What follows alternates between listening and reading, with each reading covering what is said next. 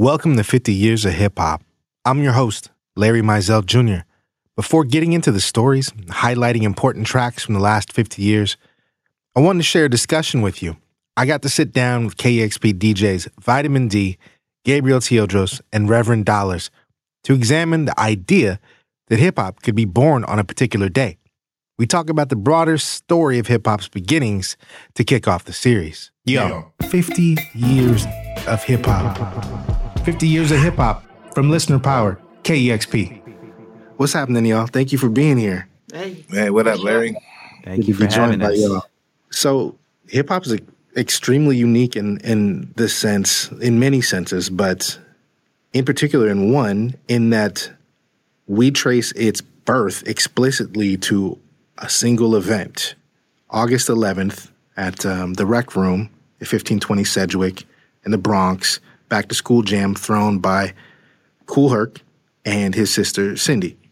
And this was the party where Kool Herc debuted a technique he called the merry-go-round, where he isolated the break of a lot of the popular funk and soul records, and probably a lot more rock records and everything else, to have people dance into that. So to never lose momentum. So he's just spinning the breaks the whole time instead of playing the whole record.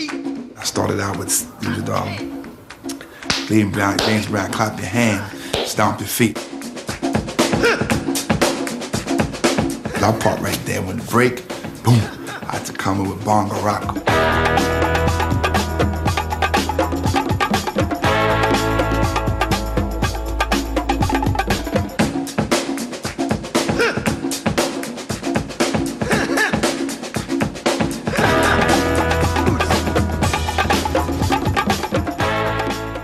And that's really where we credit the beginning of hip-hop, is to that technique, debuting at that party.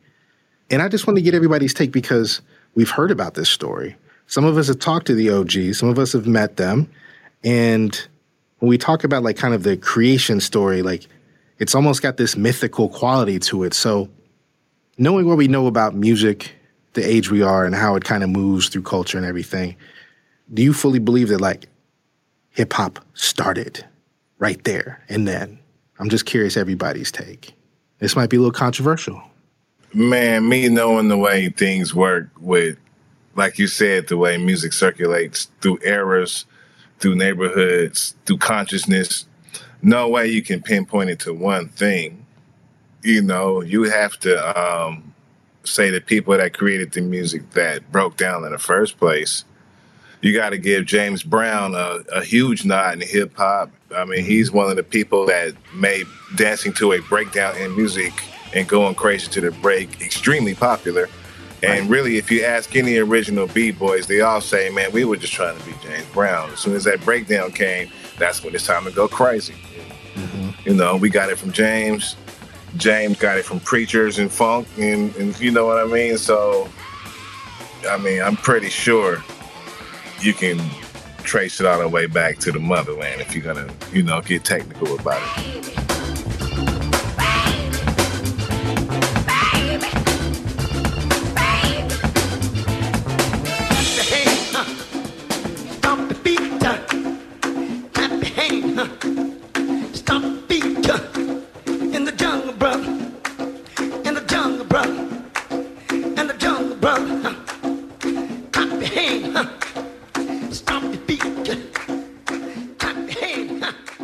I kind of have an issue with the way the story is told, not because I don't believe it didn't happen, but a lot of times the way people tell the story about hip hop's origin, they try. I feel like in a way they try to disconnect it from Black culture.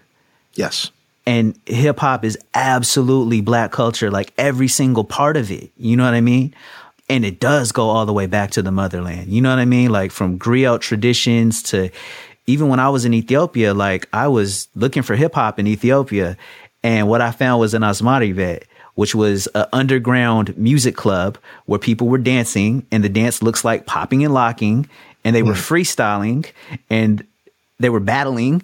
But it was traditional Ethiopian types of poetry and they're singing, and the people that make up the Asmaris are the outcasts of that society. They're you know what I'm saying? Like it's the place where the most like subversive, like political content is allowed to exist. Like everything that I understand to be beautiful about hip hop exists there in that culture, you know? And that's one country.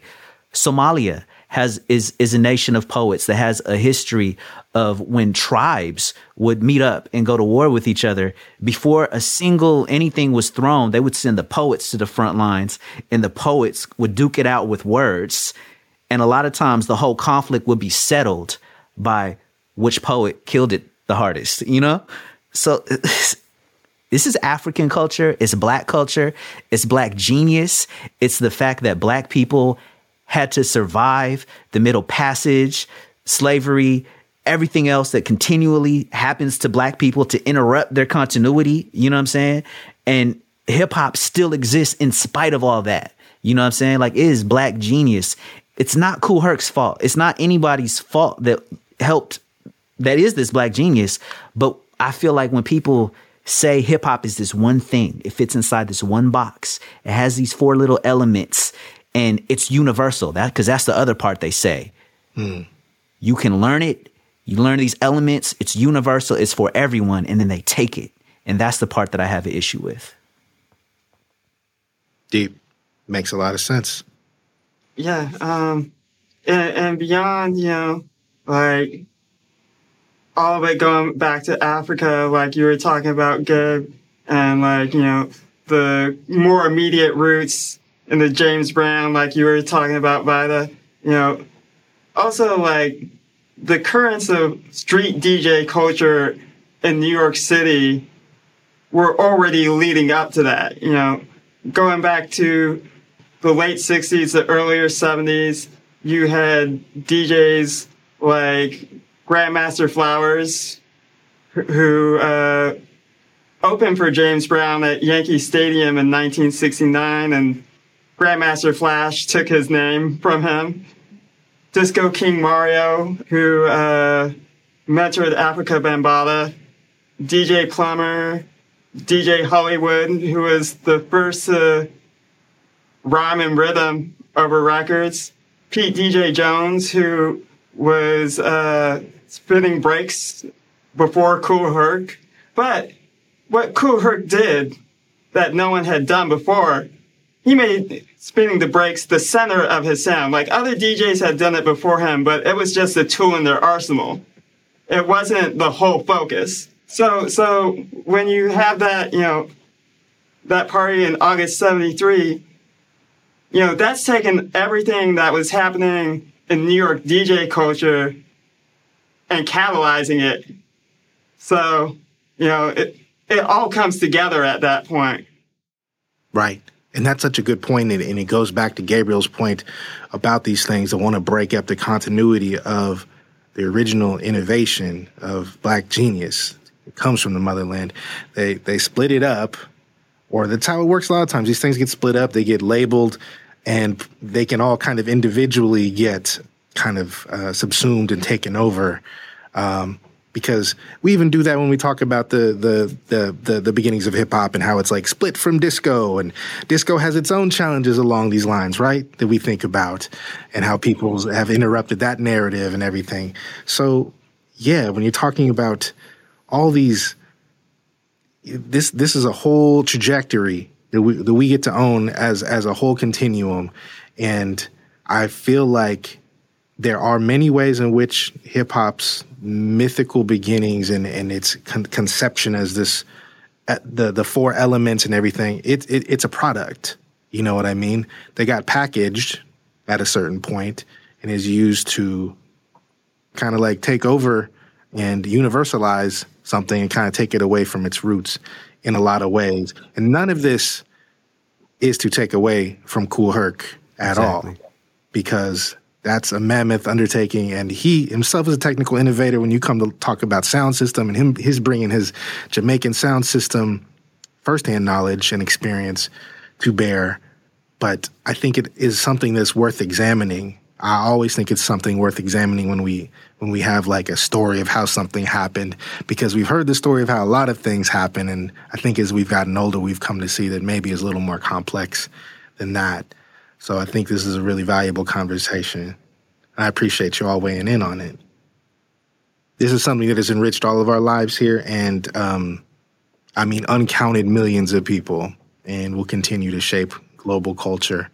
So we're going to continue to talk about it, all year. Thank y'all for being here for it. For sure. Thank you. Appreciate y'all, man. To the next one. Appreciate you. I've been speaking with KEXP DJs Gabriel Teodros, Reverend Dollars, and Vitamin D for our new series, 50 Years of Hip Hop. It's available as a new podcast that will drop each Wednesday. Thank you all again.